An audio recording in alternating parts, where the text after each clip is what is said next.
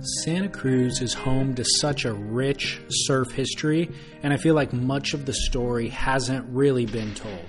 We are all aware of the characters, but I feel like sometimes the media is focused on some of the more sensational of the characters or illicit storylines that's really done a disservice to us, the general fans or surfing public, who are just interested to hear the real basic historical timelines and facts about who, what, when, and where. Yeah, I think it's such a beautifully visual area, Santa Cruz. It just really nice waves, and just the geography of the coastline and the land. And right. So I think people get pretty passionate about, capturing that moment. And so I guess that has a lot to do with how Santa Cruz has been influential with surfing in the media just over the years. It's been pretty prominently featured. So I was talking with my friend, the surf photographer and filmmaker Tony Roberts. His episode is number 25 of Surf Splendor. Make sure to check that out in the archives if you have not already. And anyways, Tony was raised in Santa Cruz, and he documented a lot of the surf and skate movement in the 80s and 90s through a series of films which you've very likely seen. And we were trying to develop a plan for how it might be best to share the stories of Santa Cruz, perhaps some that haven't yet been told. Tony had a lot of ideas, he had a lot of names, but he said that the one guy that I should start with is Richard Schmidt. He said there are plenty of people that came before Richard, but Richard's a great starting point because he is universally respected and loved within the community, as well as through the Hawaiian surfing community. So that's where I'll begin, with Tony's advice. This might be a good time to give you a short bio on Richard, but I know you came here for the full-length bio, so I will let Richard do the talking. My name is David Scales, and big wave icon and Santa Cruz legend Richard Schmidt is the subject of today's episode of Surf Splendor. Enjoy.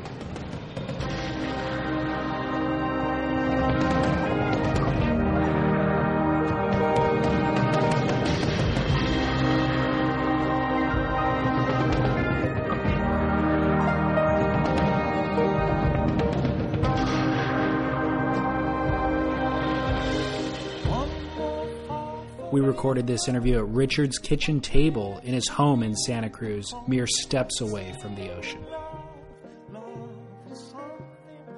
Yeah, so I guess I started surfing about 1968. Okay. I was 8 years old, and we would go down to the Rivermouth Beach right in front of the boardwalk. And back then, a lot of people were riding inflatable mats. It was like before boogie boards, so a lot of belly boarding on these inflatable mats. And it's crazy. There'd be like 40 people on inflatable mats out there just riding the closeouts or like riding moms up the and river. dads and stuff and everything. Oh yeah, families, moms and dads, and so that's where I got my love for the ocean. My parents loved to go to the beach, and I had 3 brothers, so we started playing out there. And we also, in addition to the mats, we'd get these styrofoam boards, those styrofoam boards, and ride them as well. I used to stand up on those things when I was like 8 years old, and then me and my brothers talked our parents into buying a longboard from this guy Otto. There's this guy Otto that had a surf shop right at the base of the wharf. And he had all these classic old longboards. And we bought a board from him and then shared it and rode off the point at Cowell's Cove. Really a great wave for learning. And just kind of went from there, yeah. Who were the guys around that time? Like, who were the key figures that were surfing? Back then, the good guys, Joey Thomas has always been one of the best surfers here in Santa Cruz, and he was definitely one of the standouts way back then. Greg Bonner, John Arnold, really good tube rider, Michelle Janone. Doug Hout was, has been around forever in Santa Cruz and building boards in the late 60s, as well as Joey Thomas, John Mell. Yeah, I heard, I don't know, years ago that it's like there's a higher number of shapers per capita in Santa Cruz than any other surf region in the world. Like more shapers per surfer than anywhere else, Yeah, that doesn't surprise me. A lot of people are real craftsmen, and right. I don't know what it is, but yeah, it's pretty infectious, the whole surfing environment. And Santa Cruz because it's really visual. You know, it's all the surf spots are like amphitheaters because there's cliffs that look down to them, and so people look out at it and just go, "Wow, I'd like to do that." And the people that are surfers are always just checking the waves, and yeah, it's just kind of infiltrating in the whole community. One important detail for the surfing world is that the wetsuit for the purpose of surfing was brought to popularity in Santa Cruz by Jack O'Neill. It was invented in 1951 by a physicist, and Jack began experimenting with it in San Francisco in 52. And eventually, he opened his second surf shop in Santa Cruz in 1959, just in time for the big surf culture boom. Bob and Bill Meistrel of Body Glove were following kind of a simultaneous path in Manhattan Beach, just to keep the record straight. There were wetsuits back then. I definitely started without a wetsuit, and I'll just never forget my 12th birthday. Went to Portola Surf Shop and bought a Primo full-length wetsuit. Oh, it was just like heaven, man. We had a barbecue down on the beach at Cowell's. We roasted hot dogs. I got to surf in a wetsuit, and I was warm, and just an incredible experience. What brand wetsuit was that? Primo. Primo. Okay. Primo wetsuits from Mike Locatelli. He owned a surf shop, Portola Surf Shop. Among those surfers that you mentioned, was there any professional surfing at that point? Like, was that even a potential goal for a young guy coming up? Yeah, you know, in the early 70s, not much. You know, mid-70s, yeah, there was a couple pro contests that came to town. Remember the South Africans went for a team challenge or something like in the mid-70s, and yeah, Joey Thomas did really well. I think he got second place. Okay.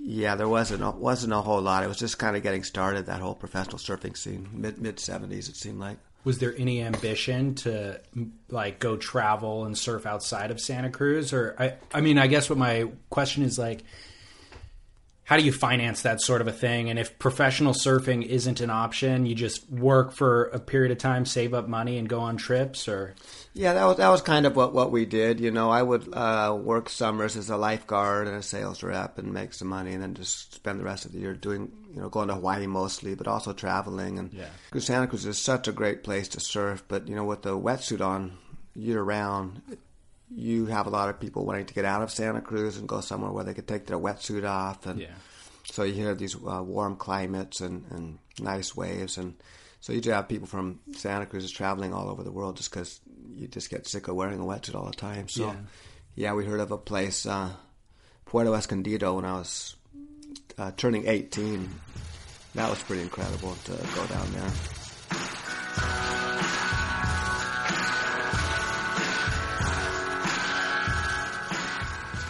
In 1980, Surfing Magazine published a series of photos of Richard surfing scary, big Puerto Escondido, shot by Santa Cruz photographer Chris Clough.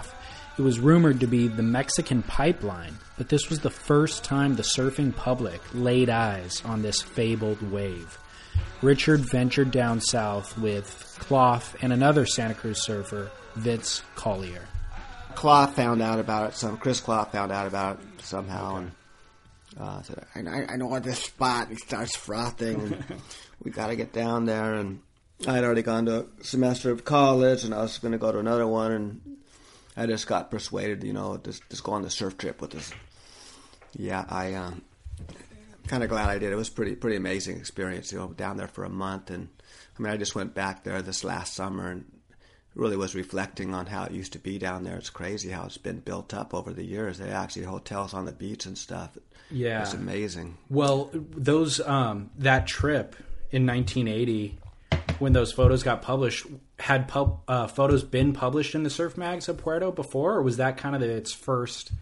It might have been one of its first. I feel like it was. I don't remember seeing any photos of that place. It seemed like I would say, "Oh man, look at those waves! I'd like to go surf there." So I don't think that could have been one of the first trips where the photos were published. Were there other guys surfing down there when you went? Yeah. There was a lot of kind of older expats, you know, and guys that are kind of hanging out that liked it, and Yeah, we just arrived on the scene, me and Vince just pushing each other, just pulling these big closeout barrels to get barrel. They're just shaking their heads going, oh, these guys are going to die out here, you know. But yeah, that was just when we initially first got off the plane. We were just gung-ho, you know, and we got a little more selected. But it got really good on that trip. Big A-frames. Did you have an interest in big wave surfing prior to that trip? Yeah, just growing up in Santa Cruz, the conditions are pretty raw and pretty powerful, and so you just kind of gravitate towards that, you know, and then when you get in a situation where the waves are big and powerful and warm, it just, you know, makes it that much easier for you, having grown up in a wetsuit. So feels more forgiving. More forgiving. So that definitely inspired big wave thing a little bit, that trip in Puerto. And so the following winter I went to Hawaii and ended up going there for 16 years every year.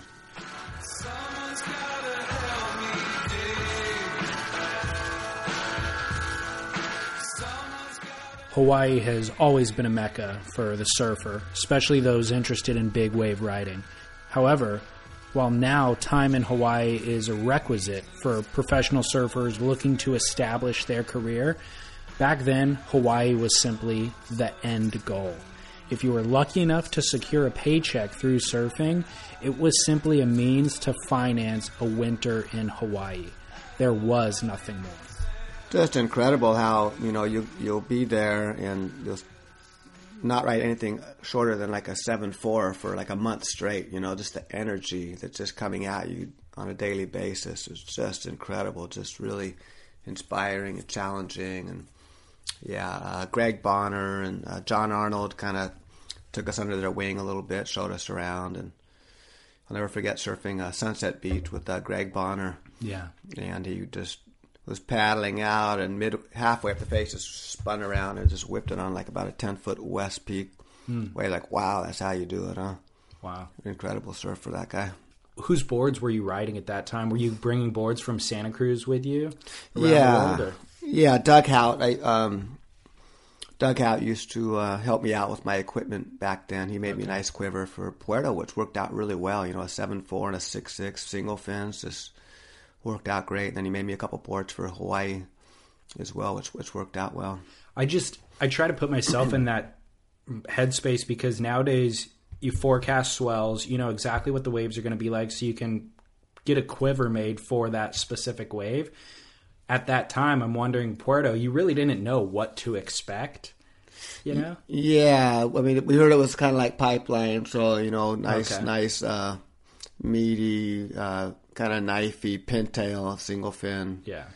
Something similar to what they were riding at Pipeline back in those days. Sure. Is what we kind of went off of. Sure. A lot more duck diving, though. Yeah, a lot more duck diving than Pipeline, yeah. Yeah, for sure.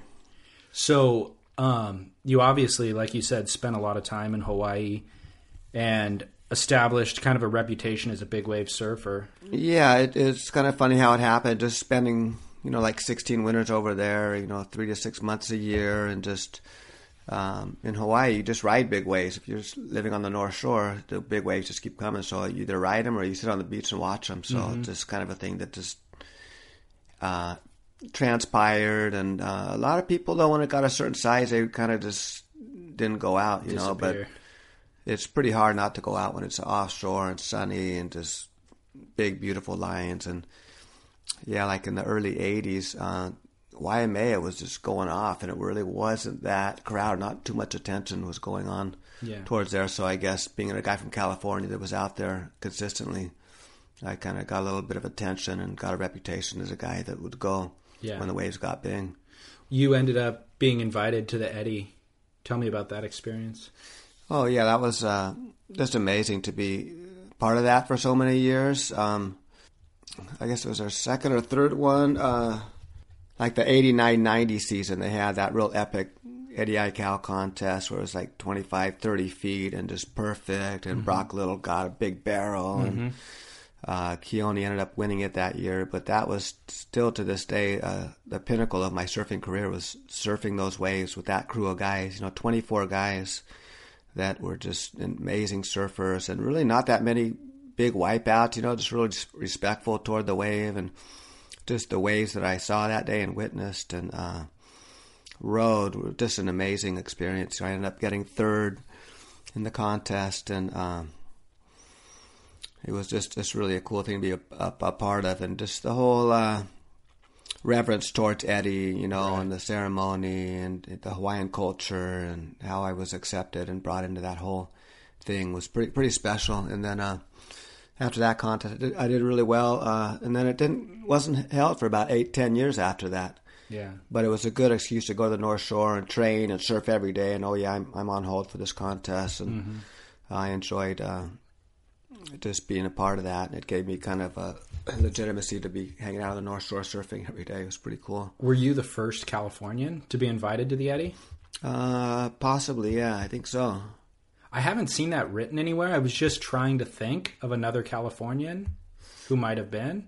I think I got a poster in my room that has all the invitees. Yeah, but I don't. Oh, there's another guy from Marty Hoffman.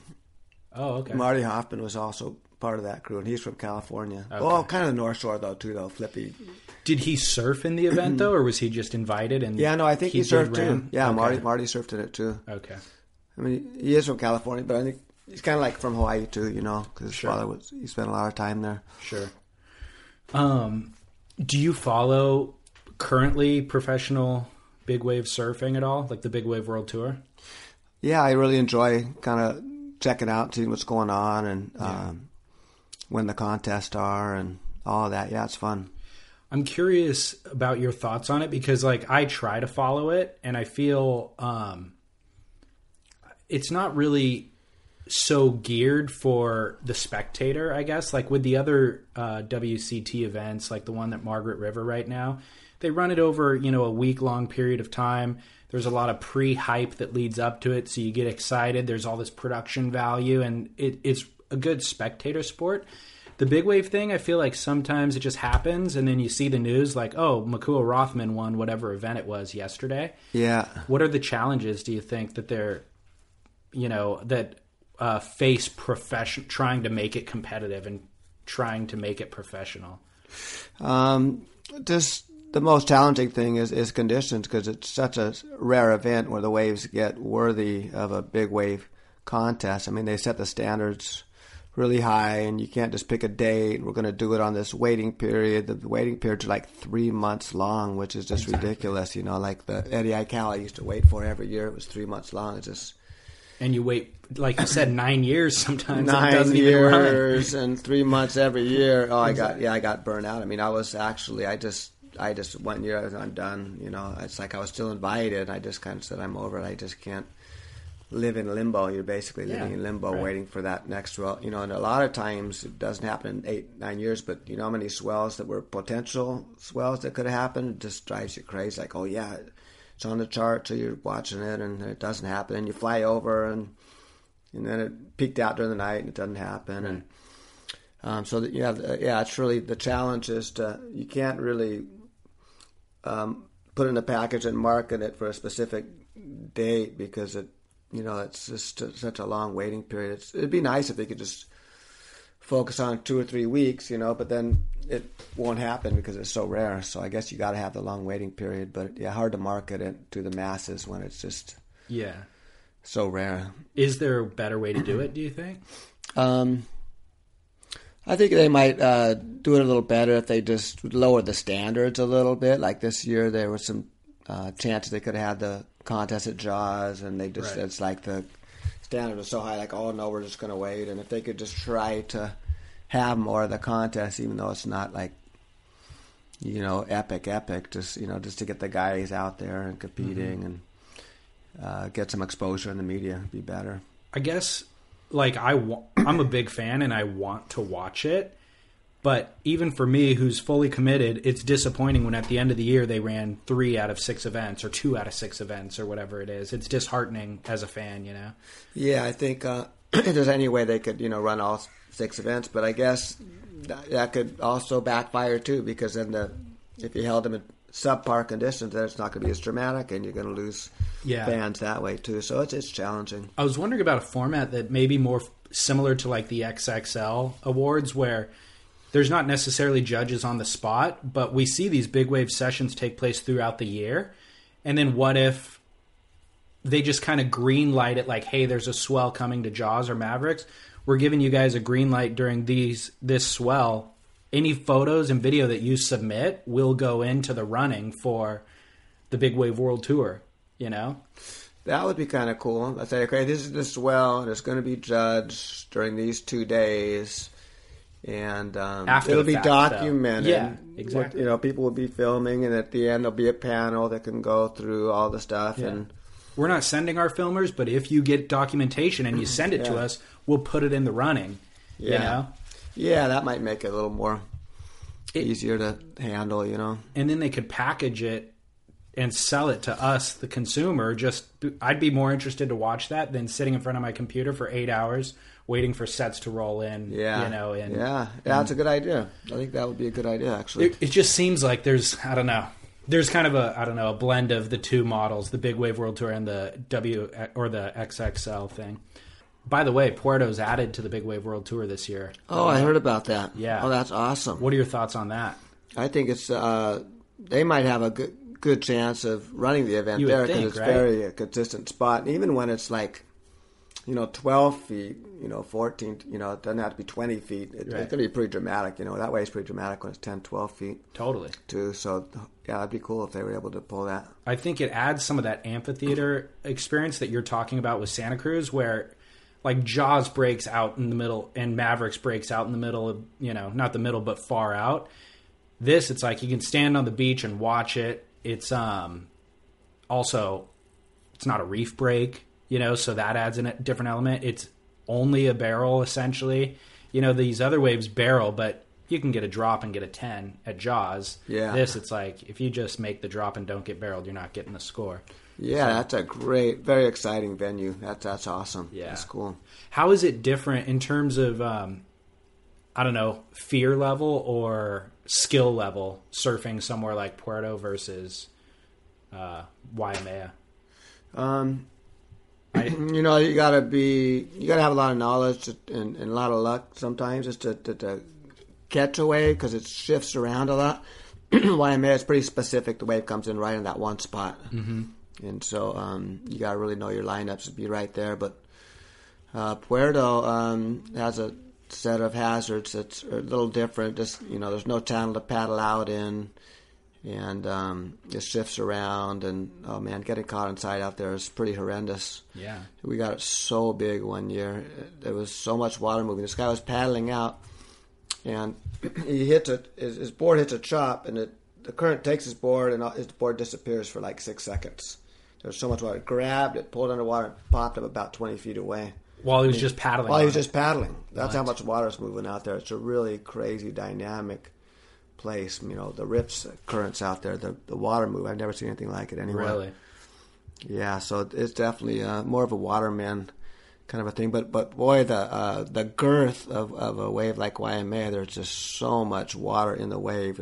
Man, when you wipe out on that wave, when you're in the bowl, it's you get thrashed. Sure. And more rolled towards shore rather than Puerto's kind of up and down. You just get thrashed and you get popped back up. Whereas Waimea just kind of take you for a ride, 100 yards down the point.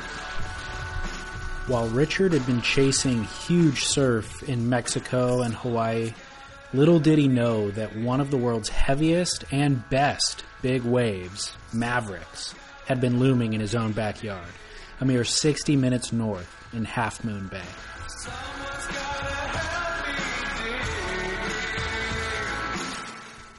That same contest I rode,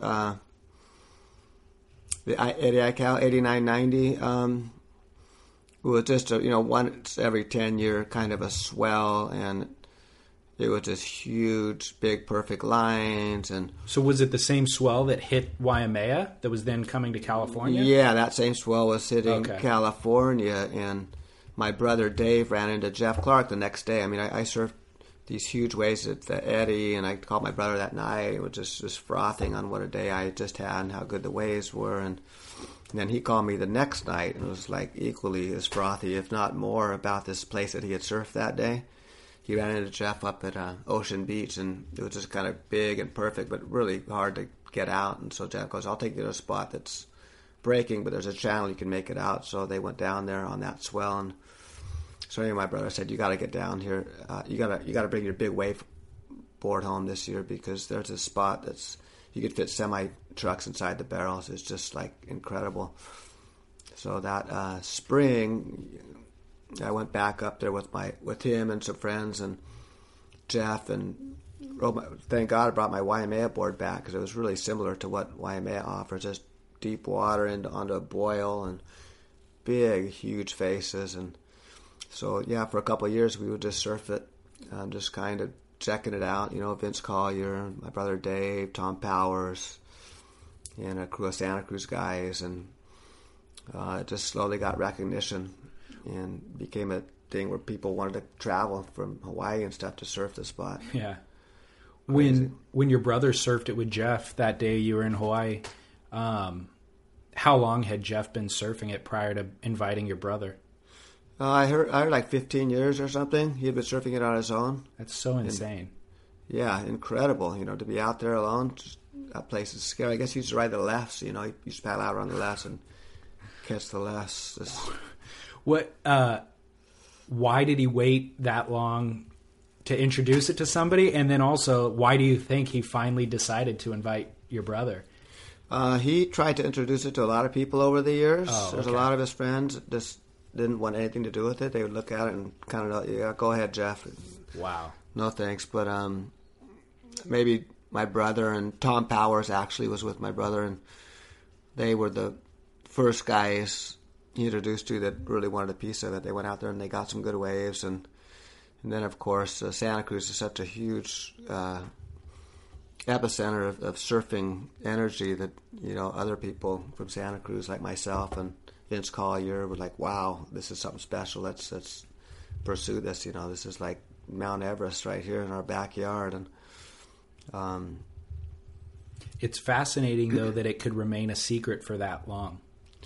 Yeah. If for nothing else other than the spectacle. Like, I would think you and your buddies would have gone up there as kids and just watched it, Yeah, well, it was kind of like a myth, kind of like a lore. My friend used to fish out of Half Moon Bay, and he said, man, when you go out that channel in the winter, there's this wave out there that was just so heavy. Yeah. I used to hear stories about it, Oh, okay. But I never really went out and checked it myself. So there was kind of this myth about a wave that broke up there for a lot of years, but no one really took the time out to really check it out. Where does the name come from? I guess it was the name of a dog. Mavericks was a dog. And there used to be a guy that maybe went out there and surfed the inside break, and ended up calling it Mavericks. It was his dog. Yeah, Mavericks, yeah. Interesting. What makes Mavericks unique from other big wave spots? It's just, it grows so much when it comes out. The groundswell, when it's coming out of the deep water, doesn't really look that big. And then when it hits the boil, it grows exponential. I mean, I've never seen a wave grow that much bigger. Than you see it and it's coming, it looks pretty big, and all of a sudden it hits the reef and it just, grows to I don't know, it just jacks up so hard and so dramatically. Like instantly, within the matter of 5 seconds? Yeah, it's almost every takeoff out there is late. Sometimes you can get a roll in, it's a little lumpy, you can catch a lump, but when it's really clean ruler edge, man, it hits that reef and it grows so dramatically, so fast that your timing and everything's got to be so perfect. It's the most challenging wave I've ever ridden, the most horrendous. And is it? So much power in that way. When you fall out there, man, you just get thrashed. And then you got the rocks, and I guess it's supposed to be sharks out there too. I've never seen one, but just the whole vibe of the place is just so heavy, and the wave itself just so challenging. I think it's the heaviest wave in the world. Is it? I don't know. I haven't traveled the world, but from what I've experienced, yeah, it's on another scale than anything else I've ever surfed. I'm glad you said that, because just strictly as a spectator, it's very difficult to define the nuance of difference between that and Dungeons or Waimea or whatever else. They all look big and scary to me. Yeah. No, it's and it's also the topography of the bottom too, which makes it so hairy, because it gets really shallow, and then it gets deep. And so if you get washed over that shallow spot, it's like a waterfall going into that deeper cavern. 'Cause it's shallow, deep, shallow, deep. It's kind of like steps. Have you been in a position where you've gotten washed over, or do you hit the bottom and physically feel the washover? You can. I never have. I've talked to people, but I just know that the topography, Sure. that's why people end up getting stuff down there for 2 waves and stuff, because it's shallow and it goes deep. Yeah. So it rushes over the shallow and then just falls over the deep spot. Mm-hmm. So it just throws you really, really deep. So that's part of it that makes it so sketchy. What's your opinion on the current kind of, I don't know, politics of Mavericks, or the situation, how it's gotten more crowded over the years? And I know events have run there successfully at times. I think you got second place at the Mavericks event, right? When it was the Quicksilver? Yeah, the very first event I got second, yeah. It was the very first one? Yeah. Okay. Who did Flea win that? Yeah, Flea won that one, yeah. What are your opinions about the politics of Mavericks? Oh, it's kind of sad because there are a lot of different people trying to make it work. I mean, it's such a spectacle. It should be packaged and brought to the world where people can really appreciate the wave itself, and it should just be a celebration of the athletes and the wave itself. But I don't know. I don't really like to have an elimination format on a wave that's that intense. I really like the Eddie Aikau format where you surf twice, like you do it on a normal day, and then they just take your top scores and call a winner, rather than surfing and having a timeline where you got to catch your waves, and then there's elimination. So you're out there and guys with your heat, and you're surfing against them, because if they get a good wave, you're going to get knocked out. Whereas the other format, you're cheering the guys on, and so it's kind of people are getting turned into gladiators a little bit, But on the other hand, it makes for a better contest as far as pushing someone's physical level to the maximum, and for the spectator, it's great, because people are pushing themselves where they normally wouldn't be. But yeah, it's a lot of people really want to make it work and make it happen, and I think it's good. There's a lot of good people involved right now. Are there? Yeah, there are. Yeah, there's a lot of like Daryl Flea Verosco is on the board, and Cartel Management, this new has taken it over. It's a new organizer for the event, and they really have grand visions to make it happen. And so I think it's going to happen. And hopefully, it'll be packaged and marketed, and the athletes will get rewarded, which they deserve, for the future years to come. And it seems like Cartel Management ran into a few hiccups this year, though, right? I mean, yeah, I heard there was a little squabble with a couple of the photographers in terms of just day rate, and then even Pete Mel didn't get the invite, which I think was pretty controversial, So what are your thoughts? Yeah, I think they could have maybe made some better decisions. What was behind those decisions? Well, I'm not really that up to date on all that stuff. I'm just like yourself. I've just kind of heard this and I've heard that, and I'm not really part of the committee that decides these things. But I guess Peter Mel is part of the World Surf League, and he runs the World Surf League, and so the organizer of the contest thinks it's a conflict, or somebody thinks it's a conflict of interest. I don't know why, but yeah, that's kind of lame. Peter Mel should be in that. He's a past winner. Yeah, that's ridiculous.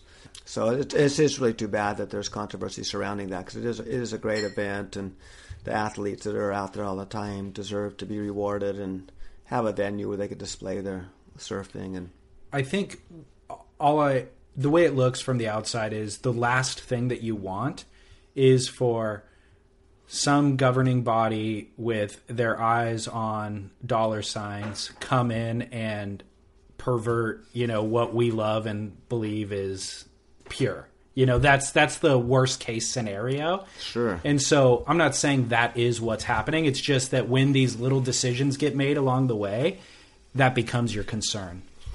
Yeah, it'd be nice, because it's a really great event. People love watching that. I mean, man versus the ocean. It is like Mount Everest of the ocean, that wave. And it's kind of sad that there is controversy surrounding that because it'll get worked out. I think it's just some growing pains with the event. Okay. Yeah, because you started out by saying you think that it is the right people in place. Yeah, yeah. There are some really great people that are working together to make it the event that it could be. So I have high hopes for that event. Good.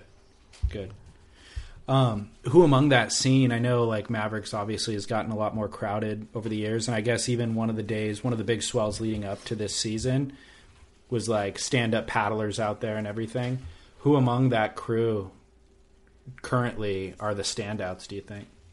I haven't been surfing up there for quite a few years, so I really can't say. I'm just like you. I'll see some photos and some videos, and I talk to people and I hear what people have to say. But I guess Garrett McNamara did really well on that one big day, and who's the other guy that got an invite?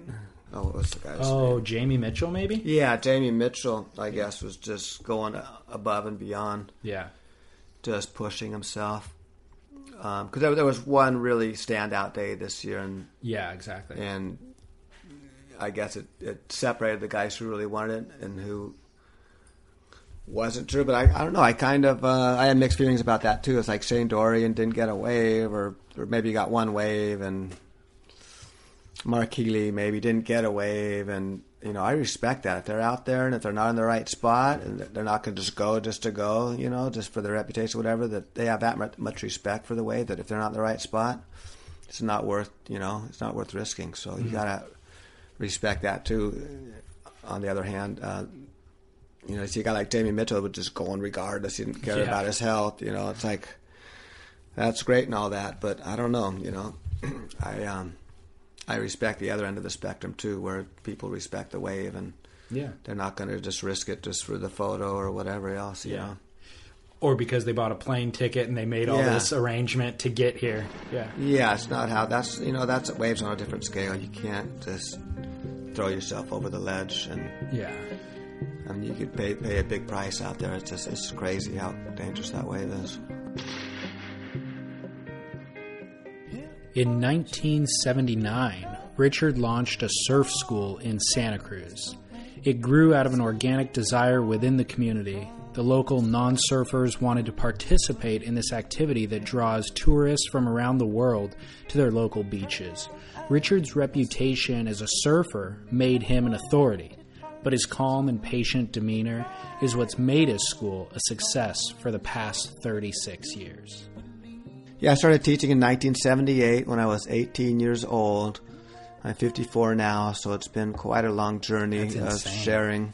I can't think surfing. of another surf school that's run that long. 1978, that's crazy, huh? Is there anyone that you know of? I'm not really sure. Maybe not, yeah. It's like the most prominent surf school that I know of, for sure. Yeah, just I was lifeguarding, and a friend of mine, Calvin Holm, he had a local class with the local Parks and Rec, and he goes, "You want to teach it?" Because he knew how into surfing I was. I go, "Yeah, sure," and so I started teaching for the local Parks and Rec, and it's just grown into more and more lessons as people call me outside of the Parks and Rec, and so I do a lot of lessons, and then I started to do overnight surf camps in 1990.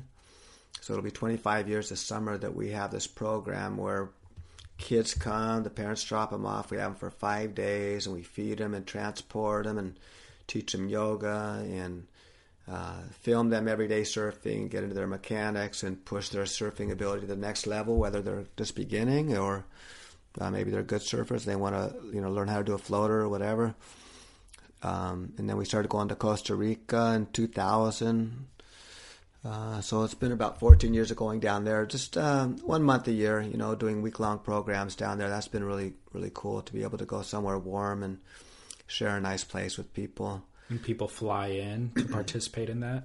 Yeah, people fly down there. They do their travel arrangements on their own and just kind of hook up with us. And another note, like when we started doing our surf camps in 1990, the first year we were doing yoga combined with the surf camps, and just saw it as really complementary to surfing. And now it's gotten more mainstream, like yoga surf camps. So I look back at it and I go, wow, we were kind of the first guys to kind of incorporate that into our programs as well.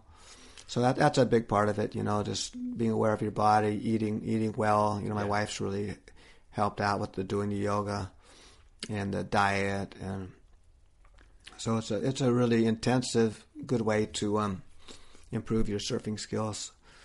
So what level of surfers do you cater to with the surf school?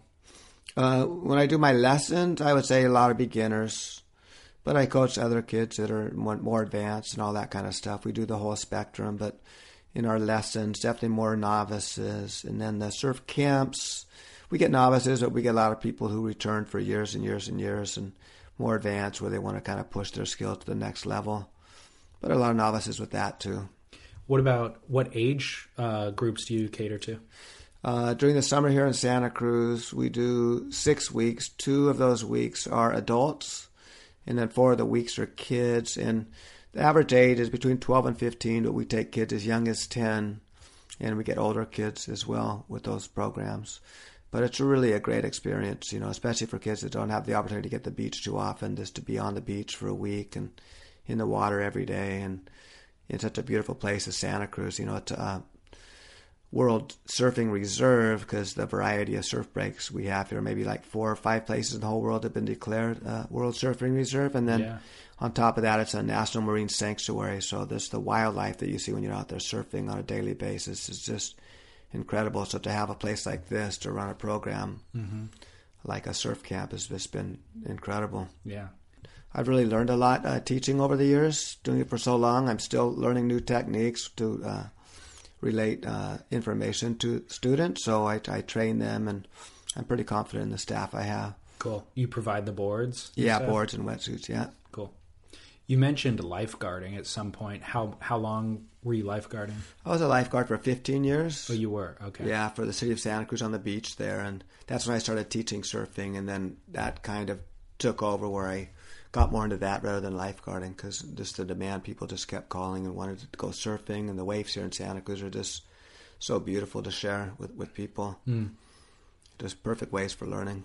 I mean, this place I teach, Cowell's Cove, it's like I could take people out and they've never surfed before, and I could get them up and surf with them, next to them, put them in the curl of the wave, and they could surf 40, 50 yards in the curl of the wave their first go out. And no just way. the stoke I see on people's faces over the years has just been invaluable. It just kind of rubs off on you, positive energy and vibe. Just it's infectious, and just be able to be part of that for so many years has been incredible. Well, I think it's a shame to admit, but there's times where I will go surfing and exit the water in a worse mood than I entered, just because I'm thinking about work, and then the waves are kind of crappy, so my heart's not really in it, but I just go, and then I'm trying too hard to rip, and then I don't, and it's embarrassing that it's gotten to that, so what you're talking about is like a good reminder. Yeah, when you see that fresh stoke, people can be so stoked on just, for me, it's just being in the water too, like you say, somebody just go just to go, and the ocean is very therapeutic as long as you don't, we all have high standards for ourselves as far as performing out in the water. You want to, put it together, but it is really difficult to really put it all together in the water all the time. And you just have to laugh at yourself and just realize how hard it is and how special it is when you do go out there and put together a good session. But when you don't, you can't be coming and kicking the sand. You really got to be appreciative that you're healthy enough. Totally. And you're still here breathing in this world, that you're out there playing in the ocean. It's just pretty much a blessing. One of the best things that I've seen that illustrated that recently was that new video. I don't know if you saw it, Kyle Boothman made about Anthony Tashnik. Oh, the kids were watching it a couple of days. I haven't had a chance to watch it. It's beautiful. It's so beautifully made. Cool. Like, Kyle did a phenomenal job with it, but Tashnik, illustrates exactly what we're talking about. He takes a soft top out on nothing waves, like ankle-high waves I wouldn't even look twice at, and like a Pearson Arrow gun. I think he might have taken the fins out of it, but just rides that, on these ankle-high waves in these perfectly sunny and beautiful day, that he's getting the most out of it. He's getting more out of that day than anybody else would have, Wow. Yeah, and he talks all about exactly what we're talking about. Yeah, you got to have that attitude, because It is sad when you get to the point where you come in pissed off because you didn't get there. You fell on your best wave or whatever. Yeah, you got to put it in perspective. That's what teaching can help you with for sure. Yeah, being, like you said, it rubs off on you. Yeah. So you've been around for, you've seen a lot in the years that you've been around. What has changed the most about Santa Cruz and the surf scene here, and what has remained exactly the same over those years? The core crew of individuals that, grow up close to the waves and surf out there all the time, the faces have changed, but that's kind of stayed the same, well, a little bit. It used to be a little more territorial maybe, and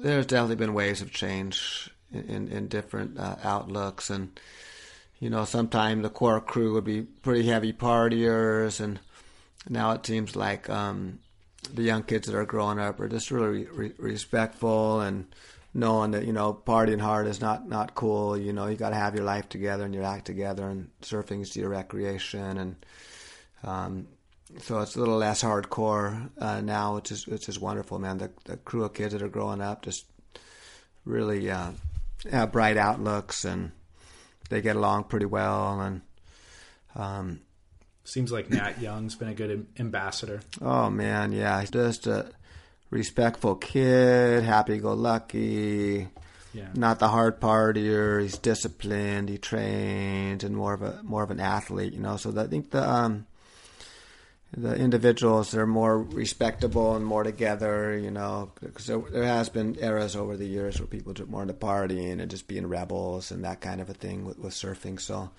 I think surfers are getting a little more respect as a result, rather than being on the outcast of society. They're fully mainstream here, probably all over the world too, but, there's just so many doctors and teachers or whatever, a lot of professional people that surf, and the kids aren't delinquents, that are surfing to get away from school or whatever else. They're just, kids having fun. And of course, it's gotten more crowded over the years, but, we're just blessed that you can go north of Santa Cruz or south of Santa Cruz, get out of the city limits. There's so many ways. Yeah. Especially on a day like today. It's all clean today. You can go north or south, and plenty of swell. But they're definitely, it's gotten more urbanized. Sure. What's your current relationship like with surfing? How often do you surf? As much as I can. I still get in the water pretty much every day. If I'm not teaching, I'm surfing, and like today, the waves are pumping, and I don't have to do any lessons today. I mean, I love to do lessons, but sometimes it kind of zaps all your energy when the waves are good. So my body's going to be fresh, and I just feel like a kid. No, it's good. Waves are going to be good, and I got time to go play myself. It's just surfing's. I still got that passion for it. It just, some people quit surfing. I can't see how. It's just, I love getting out there and the challenge, that you have to try to put it all together. I love it. Good. Final question for everybody interviewed. What was the last surfboard that you rode? The last surfboard I rode?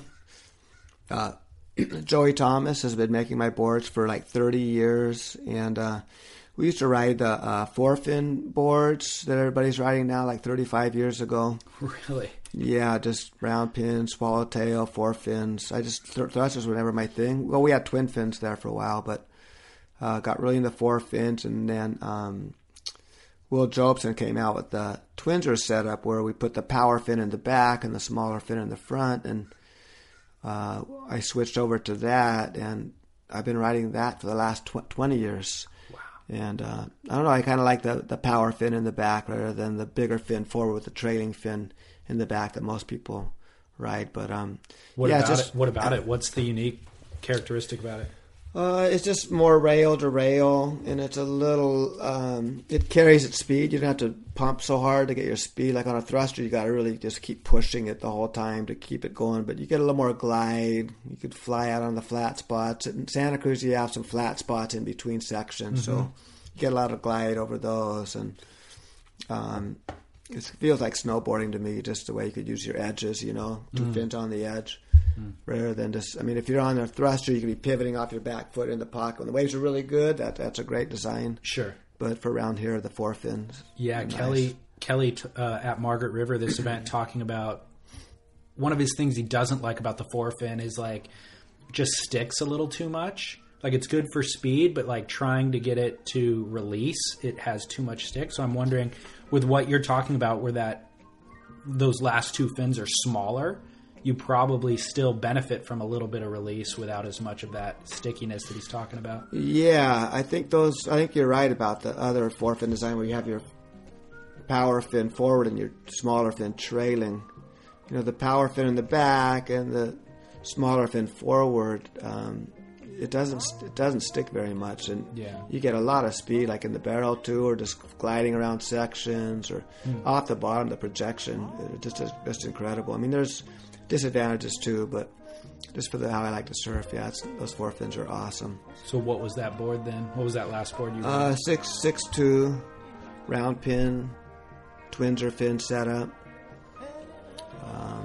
Thanks Joey Thomas for all these years of incredible boards. Wow. Shout out Joe Thomas. Yeah, JT.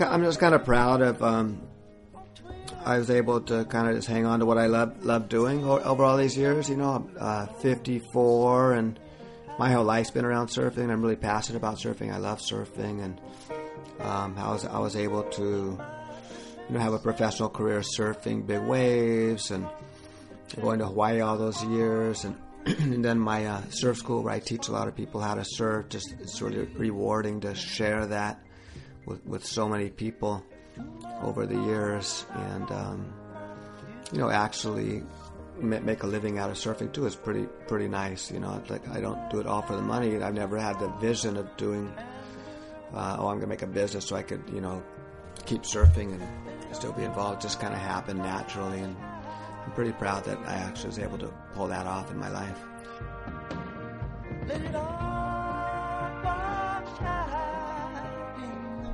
RichardSchmidt.com is the website, and we'll have a link to it as well as all the footage and photos of everything we discussed in today's show on surfsplendorpodcast.com. Also, in regard to Santa Cruz, episode 8 of Surf Splendor focuses on Santa Cruz shapers Doug Hout, Ward Coffey, Michelle Junod, and Bob Pearson. If you'd like to listen to that one, it's in the archives as well. So check out surfsplendorpodcast.com. Follow us on social media at Surf Splendor. And just make sure to rate and review the show in iTunes or whatever app you listen in. All right, we will be back next week with an all-new episode of Surf Splendor. Until then, this is your host, David Scales, reminding you to shred on.